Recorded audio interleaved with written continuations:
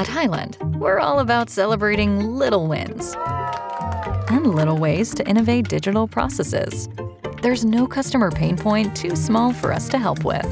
Maybe that's why more than half of the Fortune 100 looks to Highland to connect their content and data, improve processes, and turn little efficiencies into big wins for their customers and clients. Highland, intelligent content solutions for innovators everywhere at highland.com. Not just big news, but really kind of a earth-shattering news in the NFL.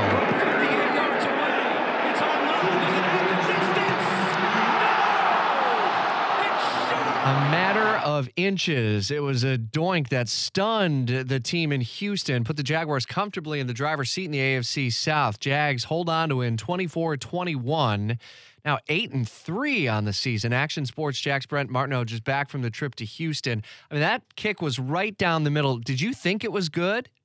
Never a doubt, Rich. Never a doubt. That thing was not going in. Yeah, it did look good to me. I was watching down in the tunnel by that time because we get ready to post game and grab a player off the field. And I didn't think they were going to kick it, to be honest, because I was looking up the record of this kicker who's really their backup kicker, and his career long was 49. So for them to go for it at 58, which also shows you how critical the sack was from Josh Allen and Trayvon Walker. They shared that one. To me, the play of the game, and I think people will talk about a million plays in the game, but don't forget about that one. That was a 9-yard sack that forced them into that situation, and the Jaguars survived. Listen, Jags got some breaks in the game as well, but they also got some bad breaks on occasion, and just a weird game, a weird divisional, weird NFL late November game, and one that, over the years, Jags have lost quite a bit, but these days they seem to win them, don't they? So what's the difference? Doug Peterson's a big difference there, but I also want to give credit to the makeup of the locker room. I don't think they blink. I keep saying it. I'm going to continue to say it. I've covered 15 different locker rooms here in Jacksonville the last 2 years. I think the maturity and the mental toughness of this one really stands out, but I think you got to give a lot of credit to Doug Peterson for changing that around and teaching these guys how to win, and now they kind of feel it and know it and believe it. And just some of the veteran presence. And I think Trevor, listen, one thing about Trevor Lawrence, he's not getting all these accolades around the league, but he came into Jacksonville as one of the all-time winners in college football and one of the all-time winners, quite frankly, in high school football. And he is starting to translate winning now to the NFL after a very rough start. I think he was 5-21 in his first 26 games in the NFL. Well, since then, we know the story. The Jags have rolled off quite a bit of wins.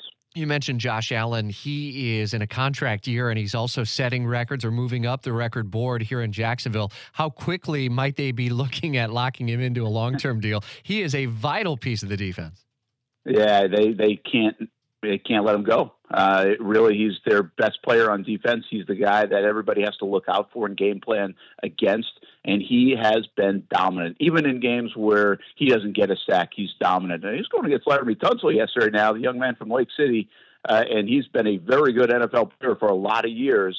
Josh Allen is having an awesome season. He is going to make a lot of money in the offseason. It's going to cost the Jags, but it's going to be well worth it. By the end of it, I think he will be the all-time sack leader in team history. He's now number 2 behind Tony Brackens. He's at 39.5. Brackens with 55. So they signed him to a new deal. Josh Allen will soon own that record. I think you were on the plane headed back to Jacksonville, but the finish of that Philadelphia-Buffalo game was pretty crazy as well. And I was texting with a buddy of mine he's from Philly, so he's a native, and his response was, I'm really trying to savor this season because this truly has been something else.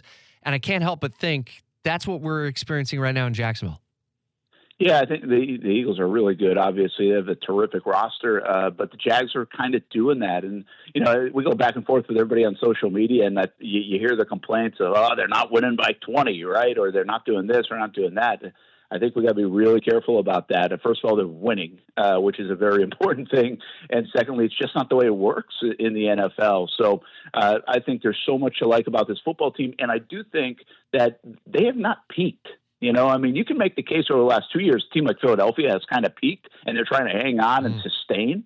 I don't think the Jags have peaked. I mean, we're still seeing a growing, maturing Trevor Lawrence. We're seeing an offense trying to get Calvin Ridley involved more. Seeing a run game that struggled yesterday, but still has more in the tank. You know it.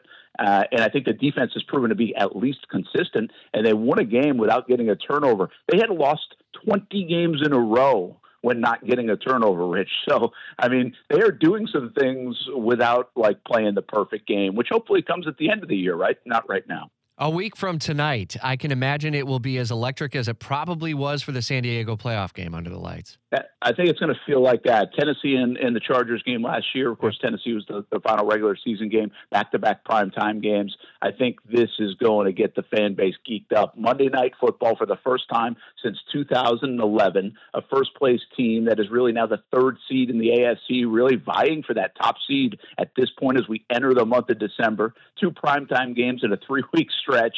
The bank will be bonkers, I think, on Monday night. I like that. The boink and doink heard around the AFC South. Bank will be bonkers. I'm loving this. You got a whole week to be able to lay out these kinds of lines. ESPN 690, Brent and Friends this afternoon, 3 to 6. And who do you got on TV tonight? The rookie, Brent Strange, the tight end out of Penn State. He's played a limited role, but he's played a bunch for this team. And it's really tight ends week for us in Jacksonville. Well, Evan Ingram at Strings for Jaguars All Access on Thursday, and tonight at Sneakers Jags Report Live, it is Brent Strange. Come on out, say hello to us, say hello to the rookie, talk some Jags football, have some fun. Jags are in first place in the AFC South by a game and a half. Ask Evan how ticked off he was at that hold yesterday, which ended up being the lone Trevor pick. What a no call. Yeah, it was a bad no call, but I think they did get a couple of gifts later on after that. Funny how it all balances out in the NFL, right? Yeah, I don't know if anybody, depends what kind of goggles you're wearing, right? Right. A win is a win. And in Jacksonville, we're celebrating an 8-3 first place hold on the AFC South. For the ones who work hard to ensure their crew can always go the extra mile, and the ones who get in early so everyone can go home on time, there's Grainger, offering professional-grade supplies backed by product experts so you can quickly and easily find what you need. Plus, you can count on access to a committed team ready to go the extra mile for you. Call, click Grainger.com, or just stop by. Grainger, for the ones who get it done.